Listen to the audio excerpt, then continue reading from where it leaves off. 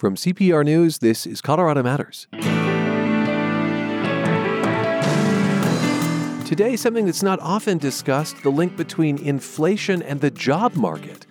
Also, why fewer people are in the labor pool, at least the way they're traditionally counted. People find ways, especially in the last 2 to 3 years during this disruption, to work in the informal sector. A nice way to say odd jobs. Colorado Springs economist Tatiana Bailey. When she's not crunching numbers for big clients, she thinks about how economic data can help young people. Then a Denver couple finds kinship in Ukraine. What always takes my breath away is just the resiliency of the human spirit when hope is not allowed to die. And that is what's happening in Ukraine. I mean, the friends of ours there, they are resolute.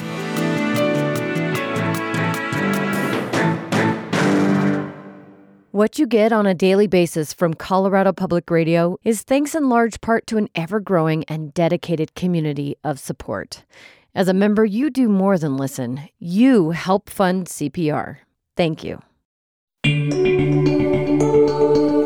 This is Colorado Matters from CPR News and KRCC. I'm Ryan Warner. What does today's rather bizarre economy mean for you? Specifically, your job prospects, your career. Tatiana Bailey runs a consultancy in Colorado Springs called Data-Driven Economic Strategies. She used to head the Economic Forum at the University of Colorado, Colorado Springs. And Tatiana, welcome to the show. Thank you for having me. So much talk of inflation these days at the grocery store or energy bills. But I'm curious, is there an interplay between inflation and the job market, Tatiana?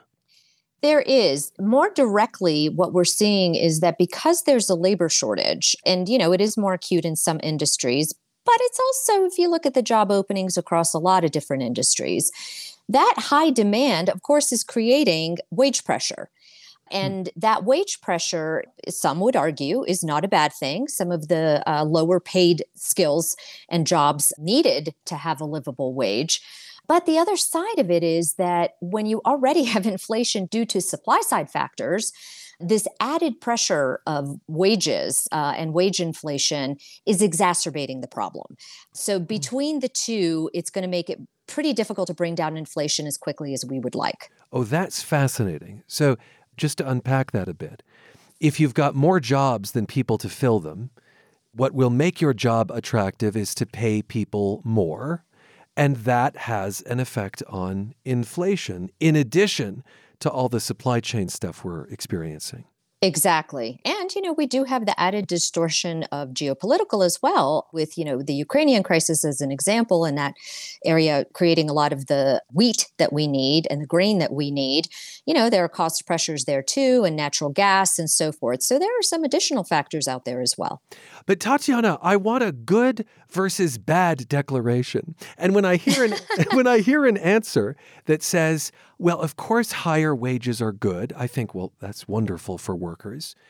But if that very fact means that they are also paying more for bread, I mean, that's a soup, isn't it? It is. And you're bringing me to a really important point. Economists also track something called real wages or real earnings, and that is basically the paycheck but adjusted for inflation. Mm-hmm. So when people are paying more for eggs or meat or whatever the case may be, their purchasing power, of course, is eroded when those prices are higher, even if they've gotten a boost in pay or switched to a different job where they make more. The most recent information available shows that real earnings are actually down 1.8% in the U.S. If we compare to a year ago. And that's where you can kind of get yourself into a little bit of trouble. Well, then the worker turns around and asks for more money. So that's what economists call a wage price spiral. Gosh, it does sound a bit intractable. You predict the Federal Reserve, which, of course, has been raising interest rates, won't pivot now, that interest rates are going to stay high. Overall, and you've said this, we know there are more jobs available than people to fill them. Is there any way to understand why that is, particularly in Colorado? Yeah, so to quantify it, across the United States, we have 0.5 workers for every available job. I mean, certainly I've never seen that in my career. And there are a plethora of reasons for that. And I actually wrote an article about this a few weeks ago. One of the troubling things to me, a couple of troubling things there are the labor participation rate, the percentage of working age people who are out there either working or actively looking for work has been declining for decades. Mm-hmm. And it's honestly more acute for working age men. Back in 1950, only 1 in 50 working age men did not participate in the labor force. It's a very small percentage. Mm-hmm. Fast forward to today, it's 1 in 9 working age men are not participating in the labor force. Yeah. And this article goes into detail in terms of, we all, I think all know about fewer manufacturing jobs. A lot of the men who were 35 to 44 today entered the workforce during the Great Recession. They found it hard to find that first job or lost their first job. And of course, more acute for men who did not have post-secondary education or skills training. Some of those who did enter the labor force eventually during that anemic recovery from the Great Recession lost their jobs again during the pandemic, again, particularly if they're not of a specific skill or higher skill. There's been shifting norms for child rearing and a male head of household, that sort of stereotype, if you will, that's shifted, a cultural shift. 1990s, we had a war on crime and incarceration. And when those men tried to get back into the labor force, often found it difficult. And, let's not also discount the higher cost of post-secondary education in that, perceived return on investment. We actually have declines in particularly university level enrollments. And some of that's demographics due to fewer high schoolers graduating. But a lot of that is also people deciding it's just too expensive. And then, Ryan, the only other thing I'll say is, yes, I focus on working age men and the reasons, working age women, the cost of childcare. We lost 120,000 childcare workers. Some of them have come back, but we're still down 72,000 childcare workers in the United States. And we had a shortage there to begin with, much like teachers. And of course, it's very expensive. And even some very educated women make a decision, it's just not worth it. Well, lots to unpack there. So the fact is that fewer people who can work are working. You say that is disproportionately true for men. And this has all sorts of causes. What happens if you compare the United States in terms of this idea of labor participation to other countries? I mean, is this like a global phenomenon? Well, years ago, I got really curious about that. I thought, could we actually be better maybe than other developed countries? Mm-hmm. Because a lot of other developed countries have subsidized childcare, a lot of different things, but they also have higher unemployment benefits. And, so I was curious. And I have a chart in the presentations I do, and it's stark. The United States, when we compare to Germany, the UK, Australia, and a couple of other developed countries, our labor participation rate for prime working age people, 25 to 54, is significantly lower. Lower? Would we assume a lot of those people then are on public assistance? I mean, I'm trying to, I want a better sense of what they're up to, Yeah. And it's a conundrum. I mean, this is something that economists have been, I don't know that we're puzzled as much anymore because there's been so much research and, I rattle off reasons, manufacturing to childcare to, high costs of education, all the different things. But let's also not discount health issues and, substance abuse and so forth, which is really unfortunate. Uh-huh. But I think that people also find ways, especially in the last 2 to 3 years during this disruption, to work in the informal sector. The informal sector. Yeah, I love how you put that. Yeah, it's a nice way to say odd jobs. Uh-huh. Or, some people just say, I want to make my own schedule. I'd rather do Uber and this one other side gig where I'm, maybe helping make websites or something. It's a little more of a piecemeal approach to, paying your bills. Now that housing costs are so high, there's evidence to show that people are doubling up, as we call it, more so. In other words, maybe 3 or 4 people to a 2-bedroom apartment. So people are finding ways to work around this. And, they have some power as employees because the labor market is also really tight. One more reason you wrote about recently for why people are not getting into the workforce is they may be getting screened out by hiring software. Explain that for us. Yeah, so that's interesting because especially when I talk to young people, they say, hey, I don't know if I buy this whole thing about the labor market being so tight. I've sent out, 300 resumes. They say they, quote, get gaslighted. My kids had to explain to me what that meant. But interestingly, a lot of employers say they're desperate, but they want 5 years of experience. But I think a lot of managers and owners don't realize, too, that there is this hiring software out there that screens by, certain keywords or terms someone's resume. And you think, why are machines looking at this and maybe not giving individuals the chance that they really need to even just get in the door for even a Zoom interview? So I get it. There's also a shortage of HR professionals, but I think that's not helping people, especially the younger cohorts. This is just completely anecdotal, but a friend of mine who has some years of experience is having an awfully hard time getting hired because he believes you've got this salary transparency rule in Colorado where a lot of jobs just say Coloradans need not apply. Have you seen that? Yeah, it's really interesting. And, back to, you mentioned, Colorado and labor participation. We're fortunate in Colorado because we're one of the most educated states in the nation to have a higher labor participation rate because typically higher education does correlate with more labor participation.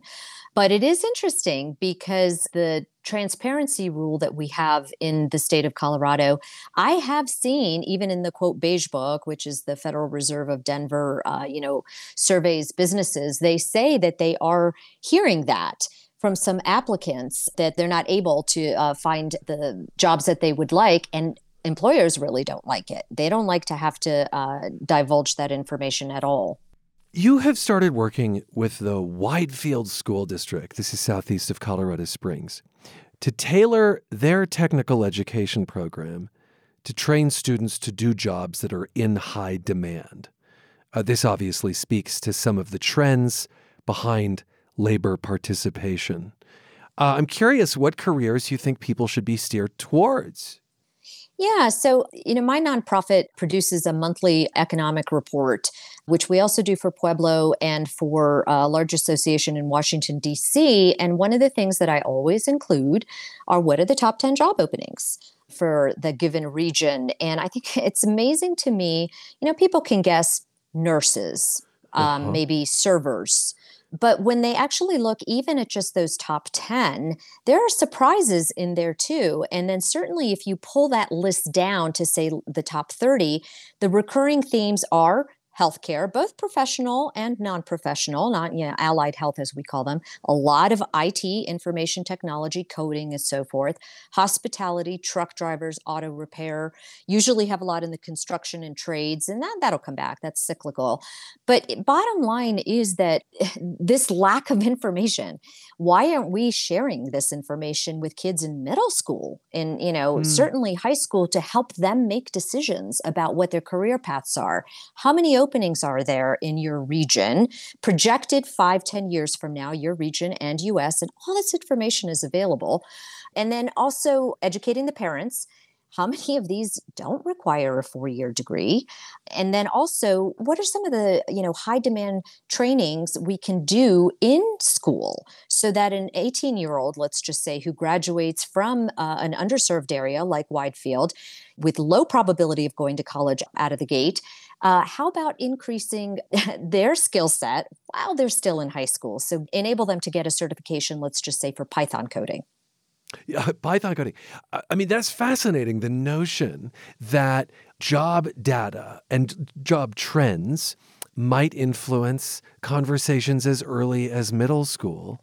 I just wonder, though, where you balance the jobs that are available and high paying, like versus a kid's desire to be a poet.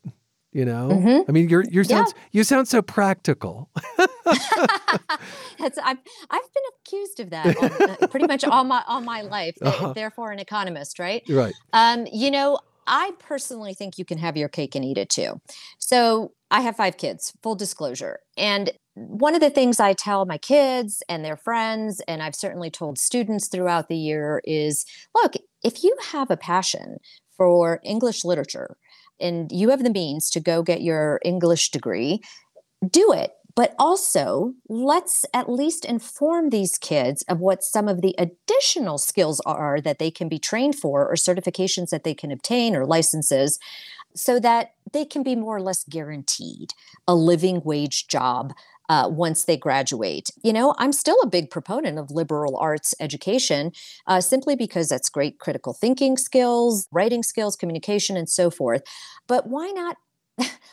What's wrong with maybe using up some of their credit hours, if you will, to go out and get a certification? Let's just say that English major says, you know what, I kind of like healthcare too. I wouldn't mind, maybe learning how to be a phlebotomist or a radiology technician. And at least you're giving that 22-year-old when they graduate options.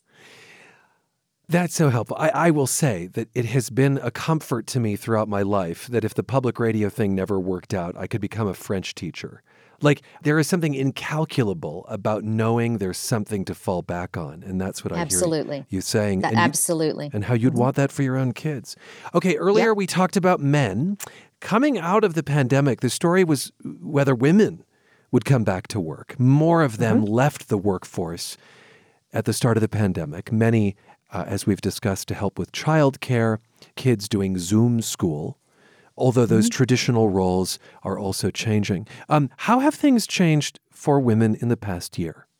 Great question. In all of the presentations I do, I have this great chart that I show that breaks out basically return to the labor force, if you will, women with degrees, women without, men with degrees, men without. And all of those categories have not gone back to the same labor participation rate for ages 25 to 44, except women with degrees. So the good news is that even with the shortage of childcare and so forth, women with degrees, by the way, more women are also in post-secondary education now, more university attendance by women. But that cohort has recovered nicely. Women without degrees, and that makes intuitive sense when you think about the costs of childcare and, even childcare centers closing. But women without degrees, unfortunately, are still really depressed, if you will. They have not returned to the workforce to the same extent. It makes less sense for them economically to return to work if they have kids at home and face the costs of childcare. I think a lot about what it would be like to step into this job market for the first time. What advice would you have? Yeah, it's such a common thing that we all think about. And honestly, throughout my career and helping kids out and so forth, networks, that's always been an important thing. And it honestly still is. You would think that with 11 million job openings in the United States, again, back to our earlier point of, shouldn't you just be able to submit 10 CVs and boom, something should hit? But no, that's not necessarily how it goes when you don't yet have the experience or you don't have the networks. And unfortunately, kids who are coming from underserved areas often don't have the networks and also not always the good information in terms of what those high demand occupations or the big employers. So one thing I always tell kids, in particular young adults, is talk to people. If you know that your dad's best friend, is a banker and you have some interest in finance, or you even have like a 2-year certification, call up. Can I take you to lunch? Can I come see you at your office? Bring the traditional hard copies, send the electronic copies of your CV.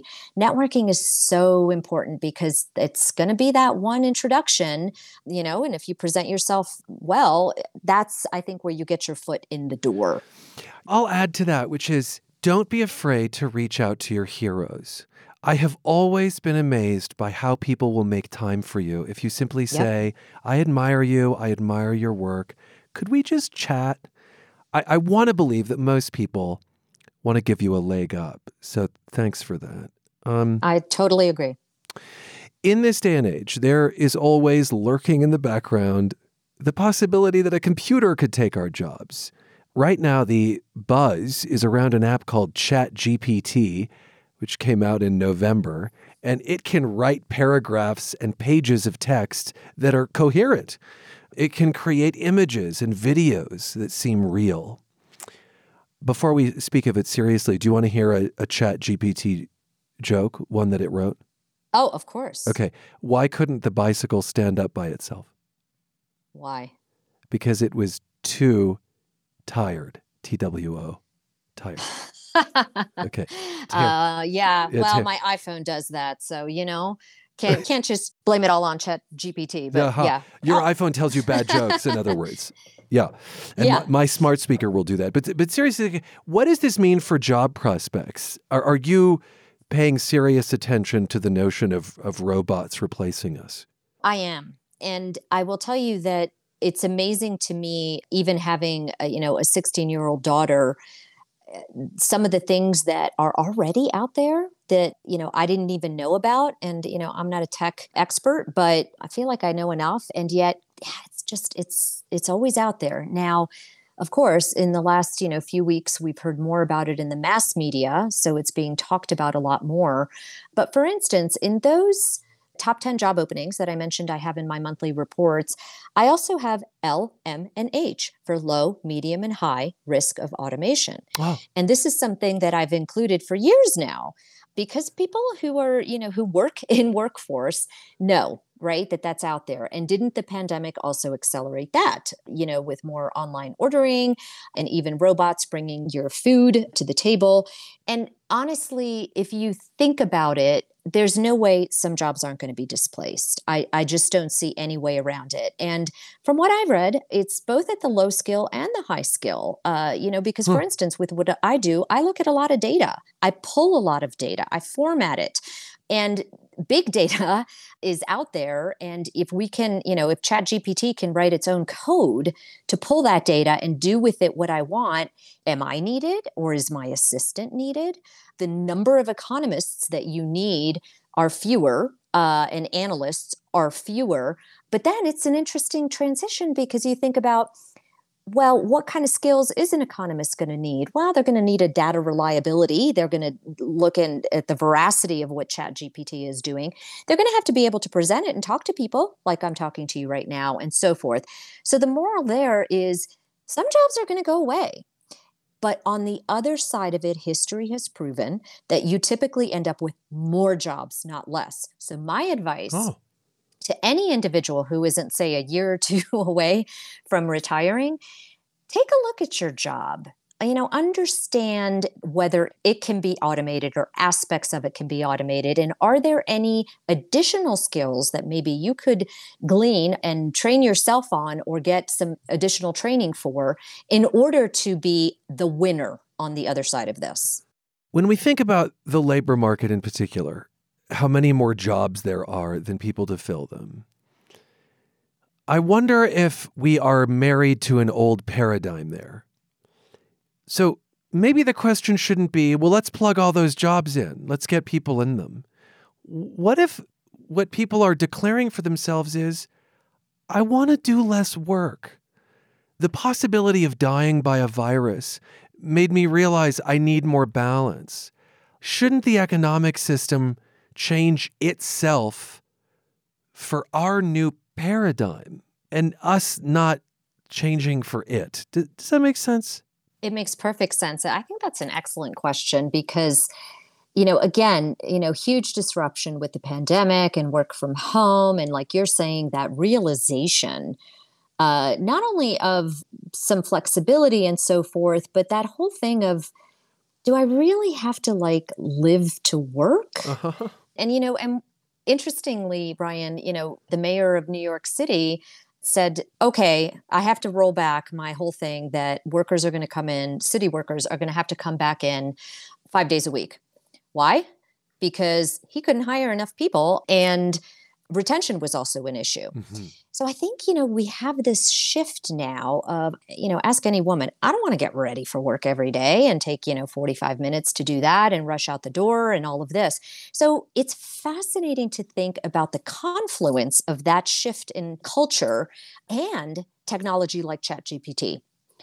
So is the new normal, is our future, sort of Star Trek, where a lot of things are done for us and humans are really just required for putting the work together, if you will, and, maybe figuring out new ways to utilize this new technology. And we don't have to work 8 or 10 or even 12-hour days, 5 days a week. Maybe that will be the new normal. We just don't know what we don't know yet. We won't even touch universal basic income in this context, at least not in this discussion. Tatiana, thank you so much for your time. Absolutely. Thank you. I really appreciate the opportunity. Tatiana Bailey, helping make macroeconomics a bit more micro for us. She runs data-driven economic strategies in Colorado Springs. This is part of an occasional series about personal finance that we're bringing you in this new year. And Colorado Matters continues in this next half hour with a Denver couple who'll soon return to Ukraine for relief work and their wedding anniversary. I'm Ryan Warner. You're with CPR News and KRCC. Looming west of Leadville in the Saguache Range is Mount Massive, an appropriately named behemoth with 5 summits and more area above 14,000 feet than any other mountain in the lower 48. Mount Elbert beats Massive for the title of Colorado's tallest mountain by just 12 feet. That irked Mount Massive supporters so much that in the 1970s, they piled rocks on Massive's highest point in an attempt to raise the mountain's elevation and profile. But supporters of Mount Elbert promptly knocked those piles down. In 1988, a remeasurement confirmed Elbert as the state's tallest mountain. Though it lost the rivalry for height, Mount Massive is a harder climb. The standard trail traverses a 3-mile ridge that connects all 5 subpeaks. The Forest Service says it's a moderate to strenuous hike with a 4,500-foot elevation gain along the 14-mile round trip. A Colorado postcard from CPR with the support of Coble and Company. As the war in Ukraine enters its second year, we're reconnecting with Coloradans close to the conflict. Sarah Davison Tracy is the founder of Seeds of Exchange, a global human rights group. She went to Ukraine last year to deliver water filters. Her husband, Brandon, a pediatrician in Denver, was also there. A year now after Russia's invasion, they spoke with my colleague Anthony Cotton. Brandon explained the impact that first trip had on him. I honestly couldn't have pointed out Ukraine on a map with 100% accuracy a year ago. And that is embarrassing for me, but I know I'm not alone.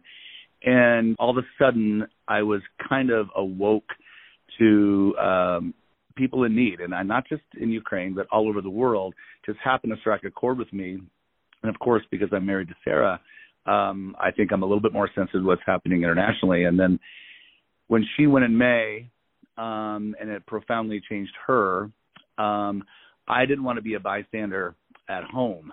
And I wanted to be an example for my kids and my patients and the people that I work with, to be like, if you have a nudge, there's something nudging you, you need to listen to that nudge and that voice. And part of it is I just want to be a partner with my wife, and so we can not have to, we're going to be sharing in the story than just sharing stories.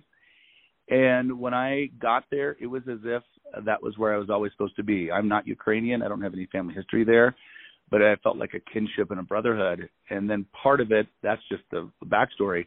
But when you are there and you are seeing the struggle firsthand, you can see bombed out buildings on the news till the cows come home, and eventually you just get desensitized to it until you're standing in a bomb pit and talking to people outside that bomb pit, because that is where they used to reside, or that's where they used to work. That is moving, and that's an understatement. And so it's not different than what I tell my family or, again, the people I work with or the kids I take care of. You don't want to be a bystander. If you see something being bullied, you need to stop the bully. And in my opinion right now, Ukraine is being bullied. That's an understatement. But I can't just stand back and let it happen. If I have some kind of skill set where I can bring people together to help them, I can't do that by staying here. Not that someone has to go to Ukraine to not be a bystander. You can do many, many things besides just going to Ukraine. But for me, I needed to go and see it. And I fell in love with it. I fell in love with the people. The need is going to be markedly more than we're even guessing right now, because even if the war stopped tomorrow, the infrastructure is so broken. that it's going to be maybe 5 to 10 years before they can be back to where they would have been. So this is going to be with us for decades and decades and decades, and the war isn't stopping anytime soon. So that's the brief Reader's Digest version of how it struck me. It changed my life profoundly. When you went, it wasn't with regards to your work as a pediatrician. It wasn't. No, not directly. You know, I kind of went with the eyes of a pediatrician or the eyes of a medical doctor, but I really just wanted to be a hand. Like if they just needed, things loaded, or we're trying to get bulletproof vests, or I'm going to be loading the bottled water into a truck or moving the luggage. I just wanted to be an observer to kind of see what my need could be the next time I come. But what I was really struck by is people just want to see you there. They just want to have a friend on the ground. I mean, in Ukraine, to have an American come over and just be there to witness it and to say, I'm here to do anything I can, it really moves them. The same way if we were being attacked and the Ukrainian came over and helped us, he would just be so moved that they took that amount of time and energy to be there. But for me as a pediatrician, since we were going with, Water for All and Viva Blue, water is medicine. I mean, if there was a kiddo who was infected or had a catastrophic injury, they're not going to do well with antibiotics alone if they're dehydrated. They're not going to do well with a cast or a bandage or sutures if they're dehydrated. That just doesn't happen. I mean, if you live without water, you have the best chance of surviving 3 or 4 days. And so that is more of a priority as far as just an essential need. But it's medicine does nothing without water. And water is the universal thing we're really thinking about right now with Ukraine and its infrastructure being dilapidated. So I kind of went with that mindset and was shocked at how horrible the infrastructure had been destroyed. I mean, the showers and toilets are being run with salt water just so they can have some sanitation, but you can't drink that.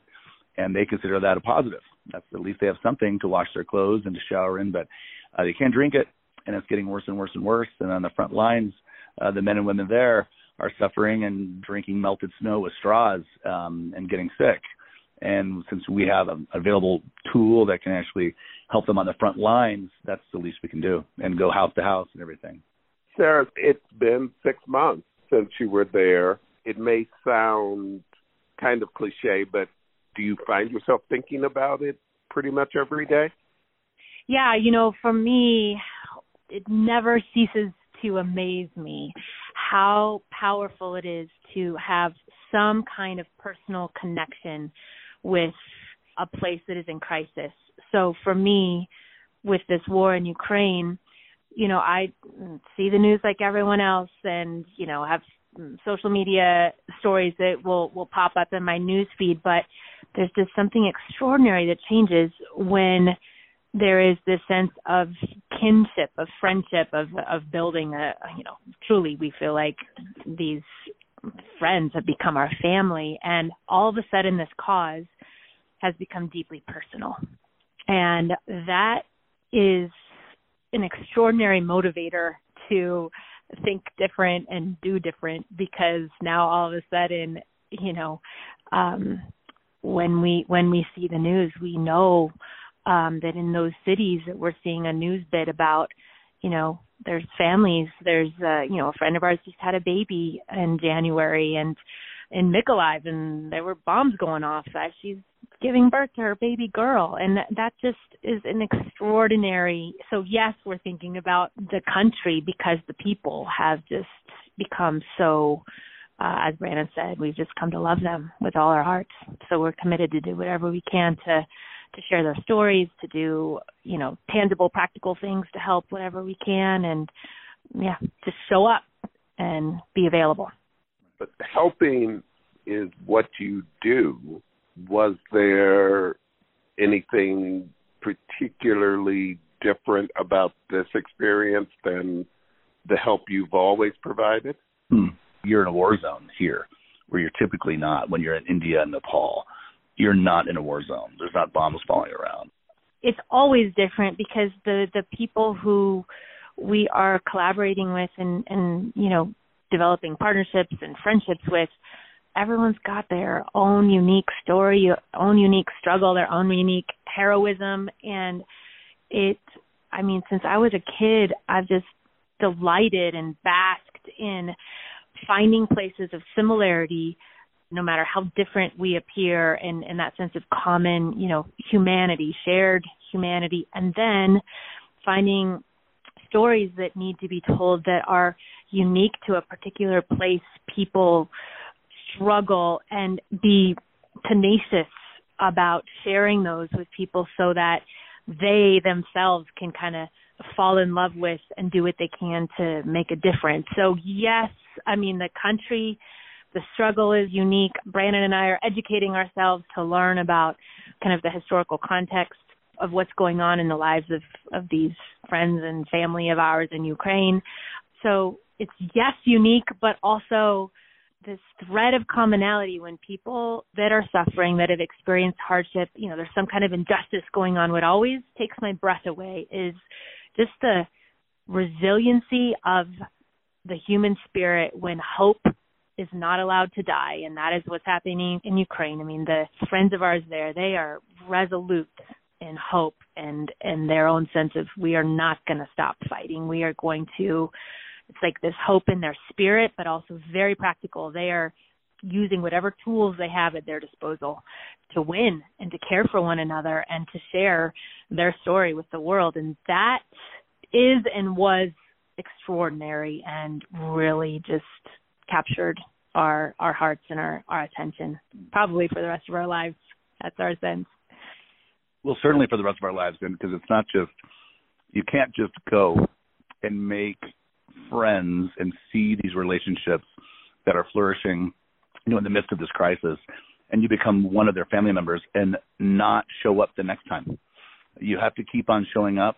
So this is not something we're probably ever going to give up on, because they're going to need us and we may need them at one point. But yeah, the thing is not just that we went, it's that we've gone and we're going to come back, and we're going to keep on coming back and keep sharing the story, because the Ukrainian conflict, there's already a lot of fatigue in the United States and Europe especially, and just kind of, man, I just wish this would get over.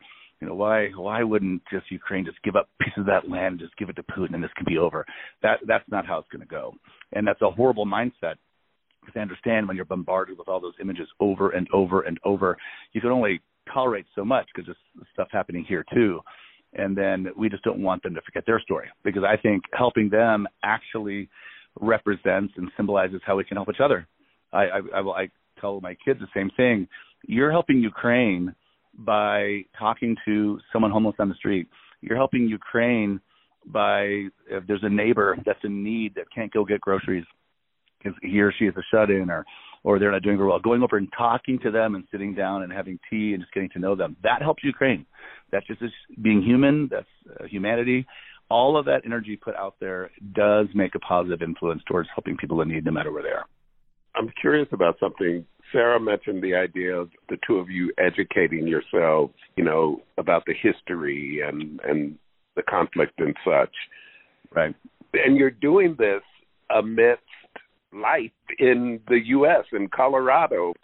What does that look like? How does that work for you guys? Part of it's just reading more. There's a book that I just started reading called The Lost Kingdom, which is about just basically the history of Russia, written by a Ukrainian. Interestingly enough, I wish I could remember how to pronounce his name, but it's excellent, and it's very in depth about why Russians might see this conflict in a different way, just by history. That's a simple thing, but the more important thing is I meet most weeks, if not every week, with a woman who is teaching me Ukrainian so I can learn to speak it, but she herself is Ukrainian. And she's in her late 80s, early 90s, and she has a lot to talk about, but she's part of the community here, so I feel like I have a little bit of my Ukrainian community here. But just talking with her, oftentimes we're not even learning, doing a lesson, learning Ukrainian. She's just telling me about her childhood growing up in Ukraine and what it was like and what her opinion is of this conflict and her family that's still over there. We've gotten connected with a really extraordinary community here in Colorado called Ukrainians of Colorado.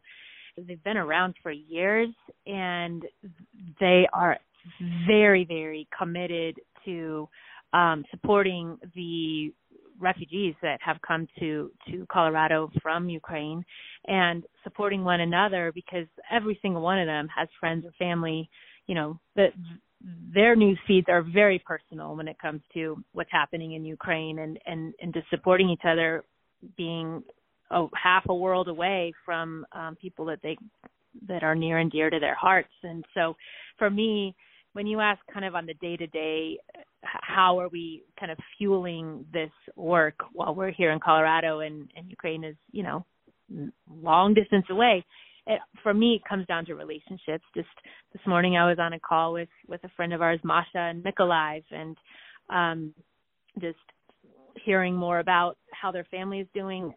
We were on a radio interview this morning with a friend in South Africa, sharing her story, and that for me is what life is about, is just myself building relationships and kind of learning from my friends about what is happening in their worlds, and then doing whatever I can to share. And like you said, most of us are not, highly influential, presidents and heads of state. We're just everyday people that have jobs and are parents or grandparents or sisters, brothers. And it's like, how do we do what we can with the margin we have in a day to really learn, to do what we can to care, whether it's donating funds to relief work or volunteering, or like Brandon said, in spare time, reading a book that's going to fuel his understanding about what's happening in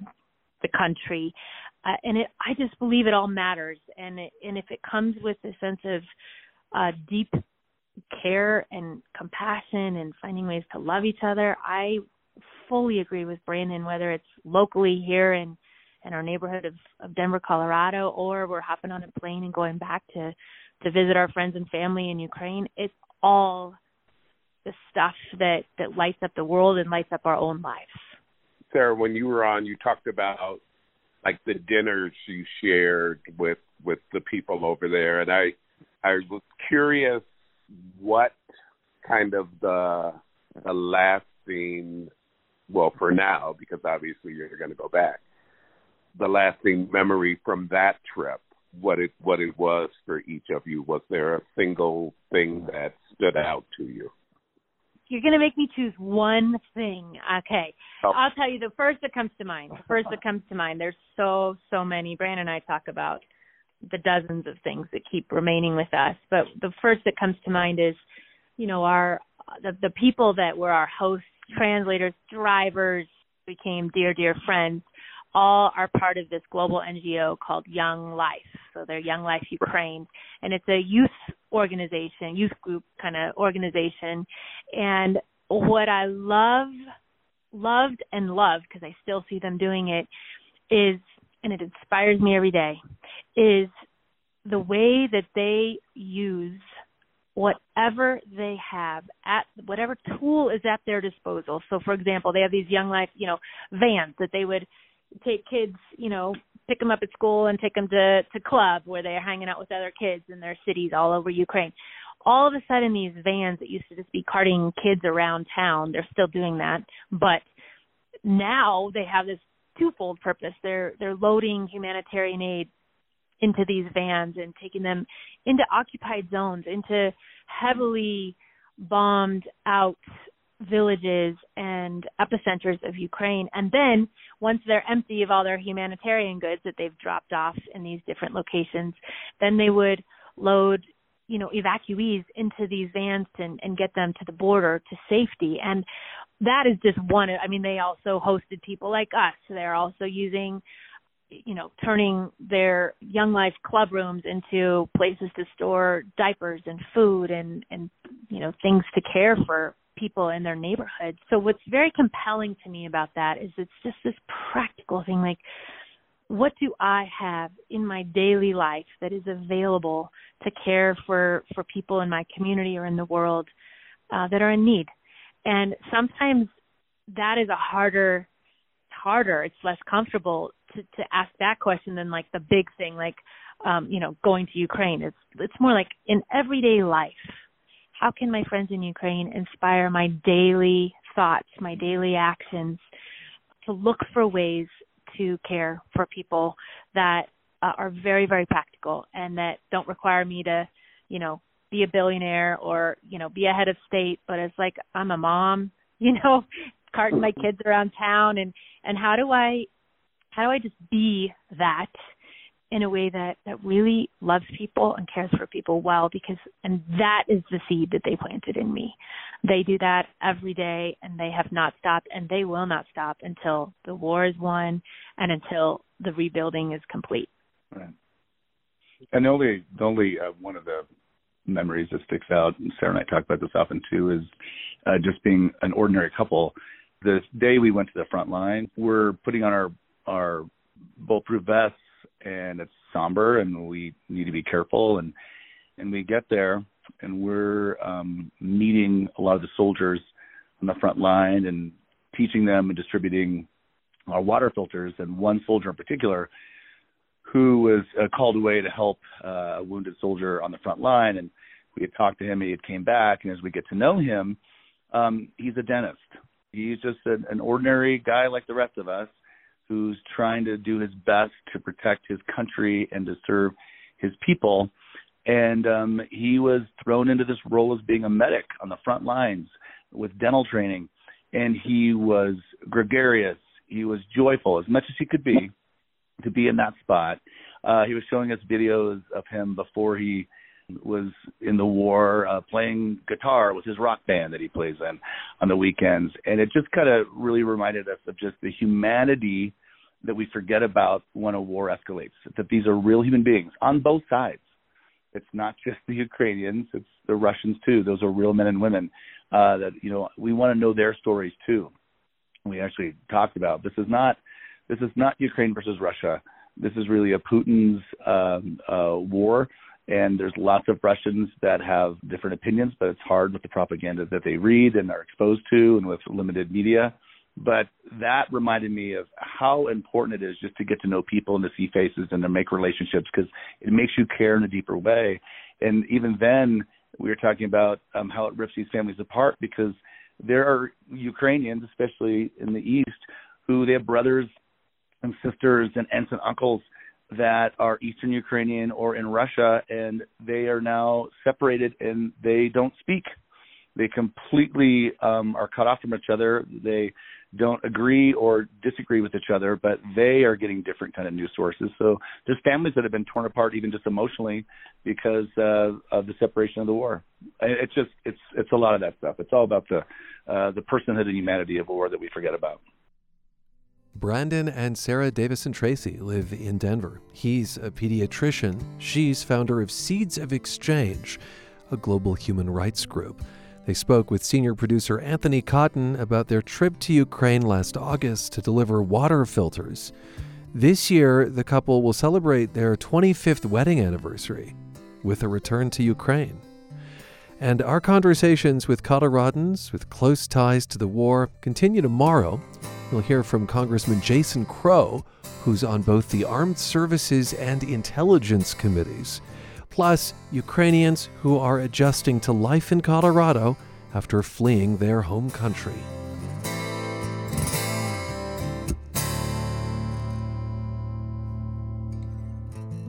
And that is Colorado Matters for today, with thanks to our team.